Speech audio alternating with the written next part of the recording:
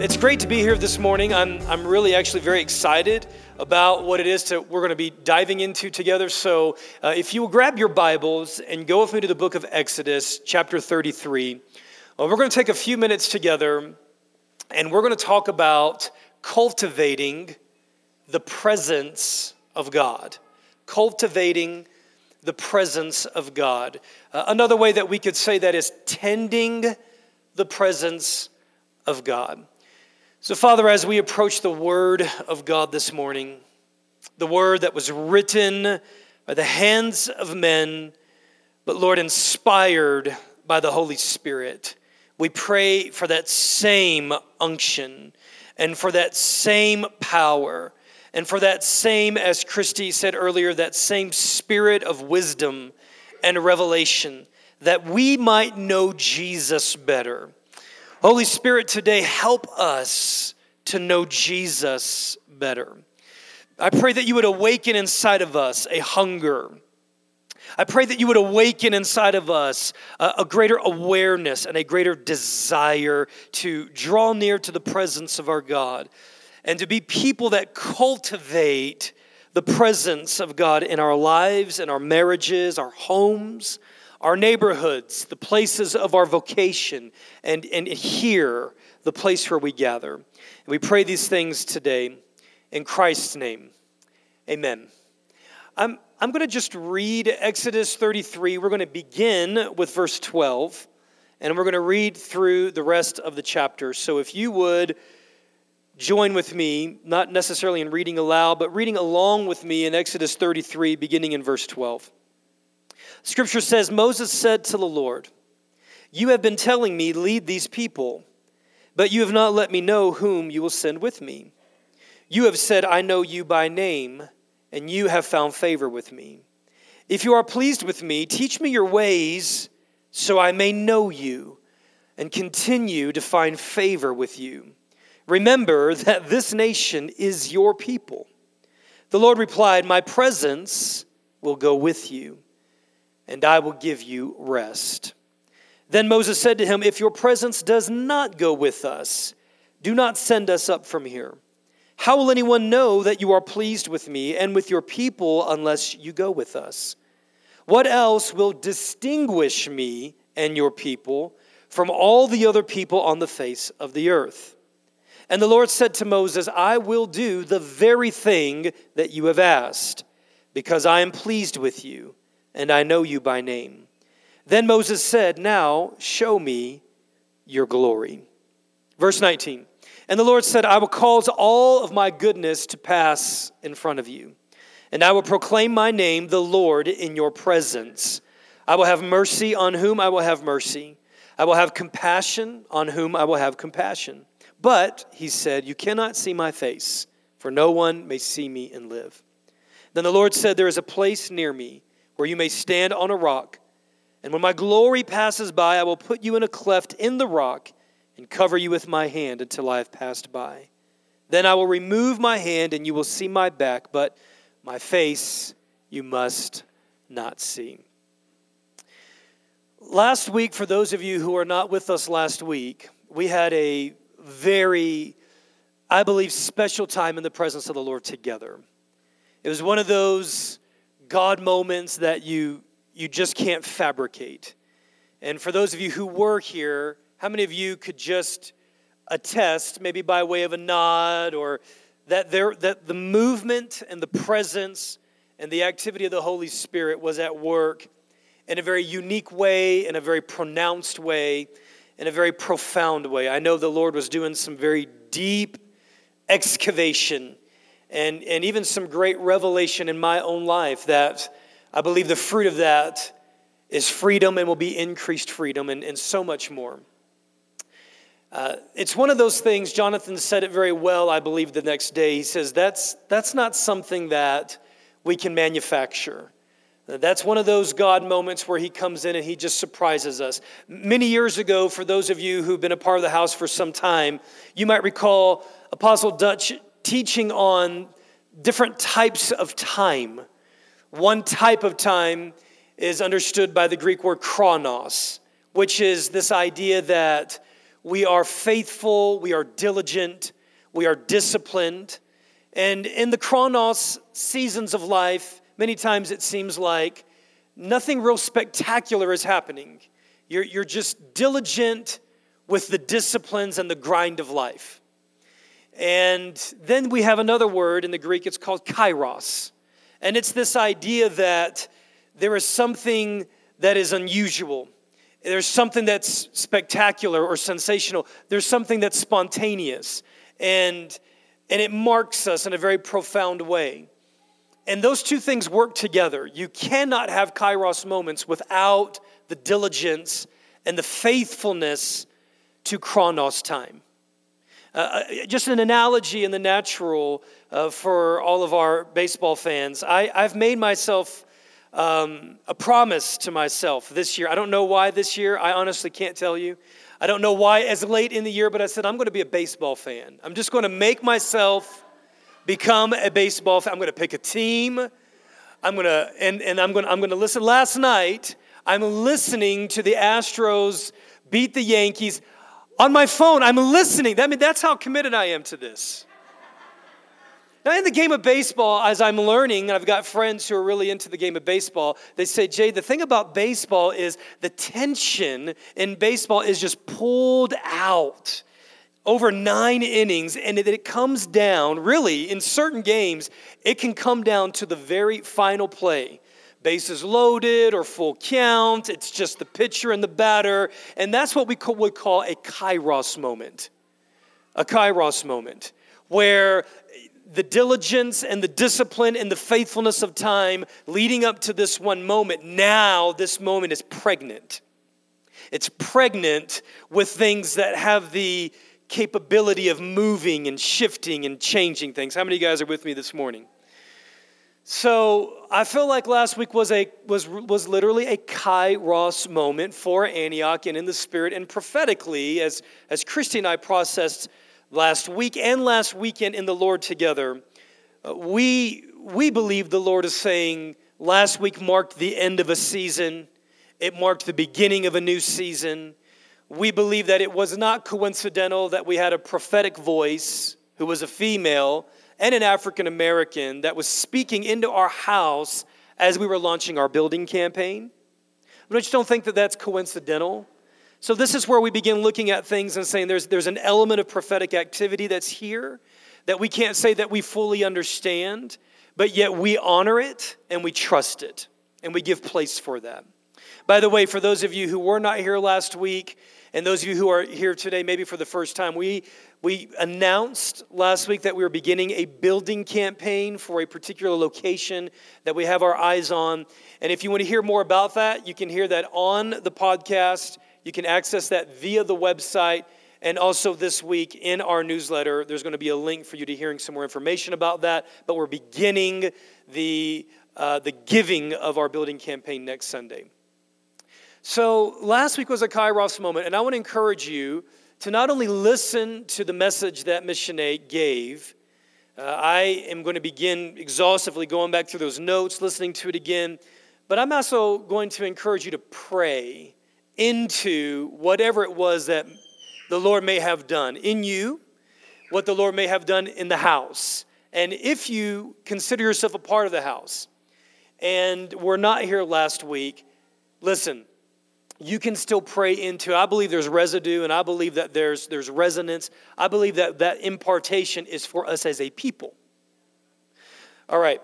So let me talk here just for a few minutes about this idea of cultivating and tending to the presence of God. I believe that as human beings, we were created with God's presence and a hunger and a desire to know God deeply hardwired into us. I'll say this another way.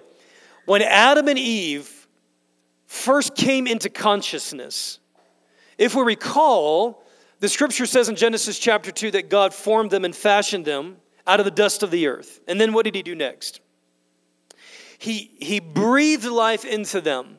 Now we don't know this, but my guess is that breath of life was actually mouth to mouth. I mean, theoretically, he could have stood at a distance and he could have breathed. But number one, I don't think that's the way that God works. And number two, I think that even when we think in the natural about the resuscitation of life, I just like to envision this moment that God actually kissed the clay of humanity and breathed directly into the very being of man, and man came into existence. Which means that the very first thing that mankind beheld when he and she came into existence was the face of God. And we can parse this out with a lot of implications. I believe that there is, as Billy Graham says, a God-shaped hole in the heart of all of humanity that can only be fulfilled by God himself. Now, we live in a culture that's saturated and that is inundated and that is prosperous and that is abundant. We have technology that can do amazing things. We have entertainers, we have athletes, we have so many things, and yet our hearts are not yet completely fulfilled until they're fulfilled in him. And what's amazing is that as we learned in our Philippians series, and as we learn, even those of us who've had the opportunity to be around the world, we will discover that there are people who do not have the same material wealth and the material abundance, and yet when they have Christ, there is a fulfillment and there is a satisfaction inside of them that cannot be touched by anything else.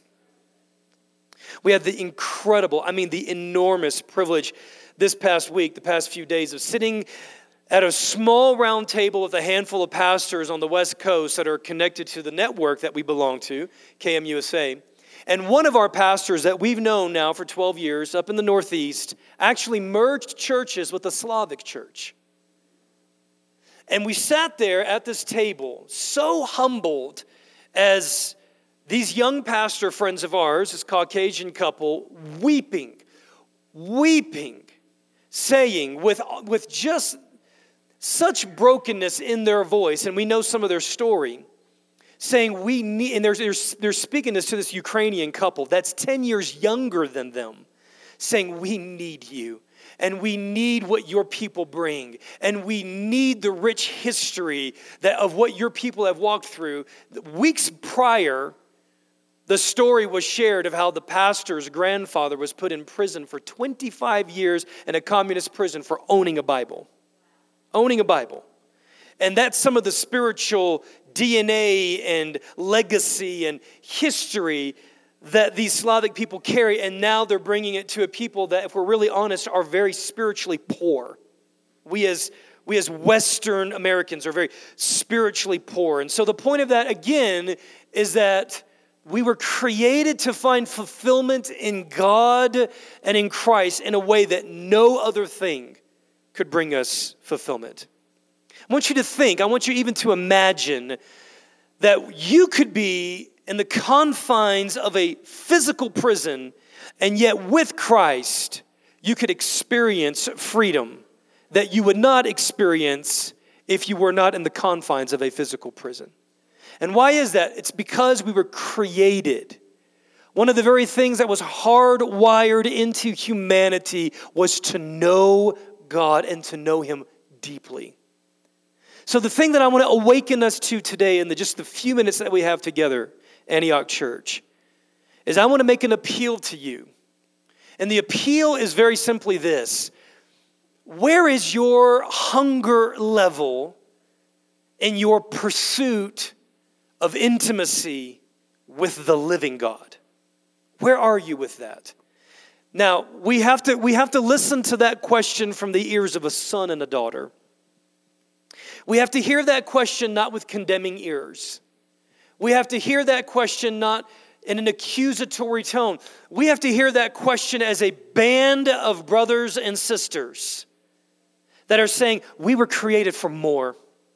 We were created to know the living God, and we were created to know him face to face. We were created to know him by name.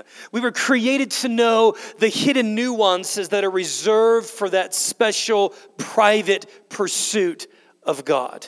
And this is what this text reveals to us that I think is so powerful, and I think it's so prophetic, and it's so timely for us. I'm going to go back here in the first part of this, and I want to equip you today with 3 sure requests. 3 sure requests. What do I mean by that? I mean, if you ever get lost, your navigation system breaks down, there are 3 things that you can lean on that I'm going to share with you today. I'm going to equip you with today that will arm you to help you re-find your way again. 3 sure requests that we find in this text. The first request. Verse 12, Moses said to the Lord, "You've been telling me lead these people, but you have not let me know whom you will send with me." Verse 13, "If you are pleased with me, teach me your ways, so I may know you." Guys, that is a sure request to tend the presence of God. If you feel like you're spiritually dry, if you feel like you're distant from God right now, if you feel like you don't even know who God is, let me help you this morning. You can pray that same prayer that Moses prayed. God, would you teach me your ways? If you don't know what to do in your quiet time, if you have no systematic quiet time, you can pray this 1-sentence prayer. God, would you teach me your ways? Teach me your ways. You know, for those of you who've been married for quite some time, you understand the ways of another person that you did not know prior to marrying them. You understand their ways. For those of you who work corporate jobs and you spend 8 to 10 hours, some of you 14 hours, some of you 18 hours a day around the same people, you begin to understand their ways. Christy is leading our orientation for our missions teams today, and one of the things that I love about being on a team with people from 10 days to 2 months is that very quickly, in the face of pressure and very quickly being around the same people, even when you don't want to be around them anymore, you begin to learn their ways. We all have a way about us, and God has ways. God has ways. And one of the surefire ways to help us grow in our spiritual relationship is to begin to consciously understand the ways of God. The ways of God. Some of you in the families that you grew up in, and some in the families that you are leading, you might have heard statements like that. That's not the way that we do things. One of the things that I enjoy most about pastoring a people is that, and it doesn't happen overnight, and really in some ways it doesn't even happen over a short set of years, but over a long arc of time, you begin to build a value system which creates a culture. And a culture, very simply, is created when enough people create a system of ways of doing things that are birthed in a biblical set of values. And then before long, you have people that come in and say, "Man, this is one of the friendliest people," or "Man, these are some of the most passionate worshipers," or "Man," and what are they saying? They're just simply identifying a culture that has been built by a manner of ways of doing things. And so God is saying, I believe that God is inviting His people to discover His ways. In fact, we find in the book of Psalms 103, Psalms 103 says this, verse 7, the psalmist is worshiping God, and he makes this profound statement. He says that you made your ways known to Moses, but your deeds you made known to the people of Israel. So if we're not careful, we will become a people that only know the deeds of God. We'll only know the miraculous. And the danger here is that when we only know God by His deeds, well, then we become selective. And we only know Him by certain deeds, and the certain deeds that we have a proclivity towards or a propensity towards, or certain deeds that we enjoy, or certain deeds that gel well with us, or certain deeds that we prefer. But when we set our hearts to discover the ways of God, now we're getting into who God really is. We're allowing God to define Himself by His ways. That's a surefire request to tend to the presence of God. Here's the second one. so God responds to Moses and he says, son, my presence will go with you and I will give you rest. Verse 15, Moses said to him, if your presence does not go with us, then please do not send us up from here. Here's the second surefire request that we can make. God, if your presence does not go with me in the things that I'm doing, would you stop me from making those decisions? You know, the Spirit of God will serve as an umpire. The Scripture actually says that the peace of God will serve as an umpire in our spirit to help us make decisions. Am I to continue working in this job? Am I to take this new job? Am I to move forward in this relationship? Those are all massive decisions that each of us face. And we all face numerous decisions throughout the course of our week. How do we navigate those decisions? What does this look like for us, God, if your presence does not go with us? It looks like the Holy Spirit being inside of you, being that umpire. And giving attention to the Holy Spirit and allowing the Holy Spirit to say yes or to say no to the decisions that you're making. Small or large.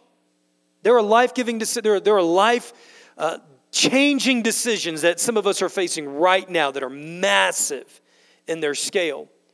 And this looks like, God, if your presence does not go with me, I do not want to go forward with this. No matter how lucrative it might be, no matter how well my name might be known, because here's what Moses was dialing into, and I think this is brilliant. Moses was dialing into this. We could build the greatest army. We could go forward. We could conquer enemies. We could seize the promised land by ourselves, but at the end of the day, if God is not with us, it is all of no avail. And it's short-lived. That's what we have to realize, that no matter what might seem to provide, that Esau's stew, or Jacob's stew to Esau, that thing that is going to satisfy us in the moment, no matter what that is, if the presence of God does not go with us, it'll be short-lived, and it'll be hollow, and it'll be meaningless.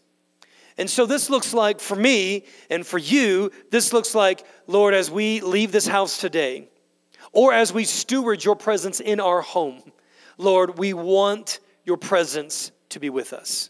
As prophetic people, or as people who are partly defined by that prophetic inclination in God, one of our responsibilities as we go into the earth is to identify where God is at work, and then to reveal where God is at work in the lives of people who don't even know God. Are you understand what I'm saying today? So everywhere that you go in everything that you do, going back to our faithful presence roots, we need to understand that God is at work. And so to be the people of God in the earth is to identify where God is at work and to bring attention to where God is at work, causing heaven and earth to overlap, and therefore causing his kingdom to come and his will to be done on earth as it is in heaven. Third, surefire request, to cultivate and tend the presence of God. Verse 17, the Lord said to Moses, I will do the very thing you have asked because I'm pleased with you. In verse 18, then Moses said, now show me your glory. Show me your glory. The thing that I love about this request is that it reveals a hunger inside of Moses that refuses to be satisfied. Now, if those of you who have read through the book of Exodus know much about Moses, you know that by now, Moses has had an amazing encounter with God in a burning bush, right? You know that Moses was in his chronos season, being faithful, being diligent, being disciplined. And then a kairos moment of encounter, God calls him. He ends one season, launches him into another season. Even though Moses was a little resistant, God says, I will be with you. God reveals himself to Moses in a very miraculous encounter. Then we know about Moses that he goes into Egypt and he does supernatural miracles by the hand of God. We know then that Moses is a part of seeing and experiencing and witnessing the power of God in 10 plagues, and then the culmination of the power of God in the deliverance of Israel from 400 years of slavery. And then we also know by this time that water is coming out of rock, that quail is coming from the sky. And we also know that Moses at this time has spent 40 days and nights alone without food or water, sustained by the presence of God. And listen to his request. I want more.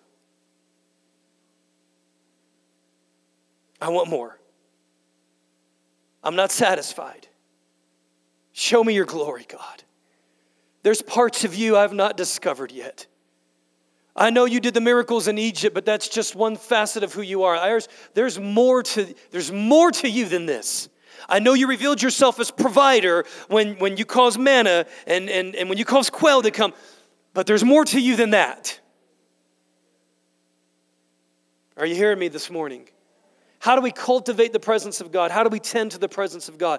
Number one, let's pay attention to the ways of God.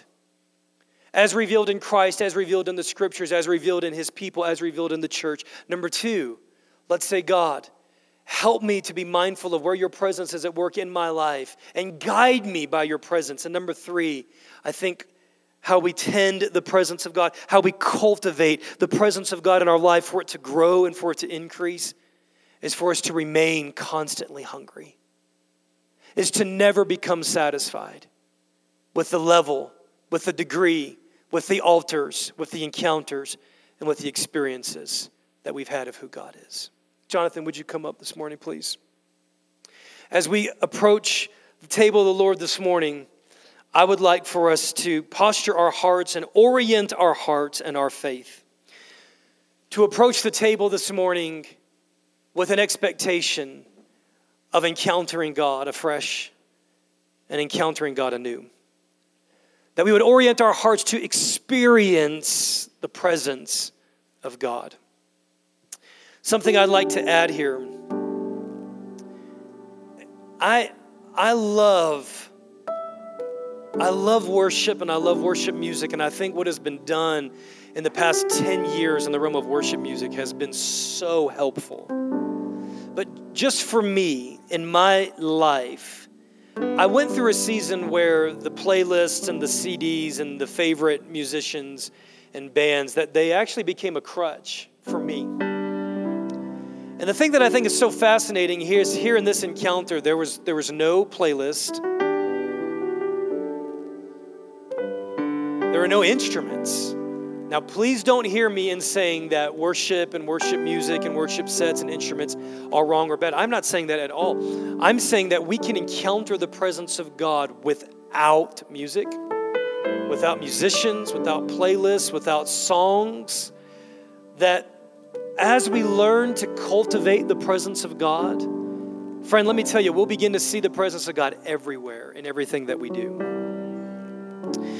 Let me wrap this up with this suggestion. On the second day of our men's retreat, early in the morning, not too early, but before breakfast, I went out, just sat on this little patio. I looked over and I saw Ross Wagle running, and I just thought, man, Ross is experiencing the pleasure and the joy of God right now. I loved it, man. I watched you running. And then there was something, I don't even know how it happened, but it was a stone bench. There was a table. I was sitting on one bench, and on the other side was another bench, and I had this sense. Now, y'all know me. Y'all know I don't get all crazy, but I had the sense that Jesus sat down right across from me. And there was this holy sense. I put my pen down, I put my journal down, I pushed it away. And I became acutely aware, I think Jesus is right here next to me. Do you know that you can actually live in that when you're driving in your vehicle? Like, with the power of imagination, and really, I believe living sacramentally. I believe that we can even just say, Jesus, I believe that you're right here, right now. I become aware I become aware, Jesus, that you are right here. You are right here with me. Imagine living your life like that. Imagine living your life like that. In the chaos of little kids and the chaos of stepping on Legos. Imagine living, geez, you're right here. Imagine living your life like, how did you walk by and not step on that Lego? God, I need wisdom and revelation. In your work environment, in the tension, in the monotony, in the frustration, in the pressure, in the cubicle, Jesus, you're right, you are. And just stop. It's what many of the Desert Fathers coined practicing the presence of God. Stopping. It's again, it's like that sun. It's always there. Don't you know that when you actually stop, kind of look up and go, the sun feels really good right now. It's not that you caused the sun to appear. It's very simply that you became more aware that the sun was there, and consequently you were able to enjoy and experience that which was always there. So, Father, today, as we approach the table, God, we know that our salvation is not in this ordinance or in this sacrament. And yet, Lord, we also know that you use natural things to communicate and also to infuse natural things with very, very powerful, real, mysterious, spiritual realities. So God, today we're not looking just to remember, we're looking to encounter. And my prayer for my friends and my family and my church today, along with myself, is that Holy Spirit, that you at the table today would give us a fresh and a new and a renewed encounter with the living God. Let us stand today.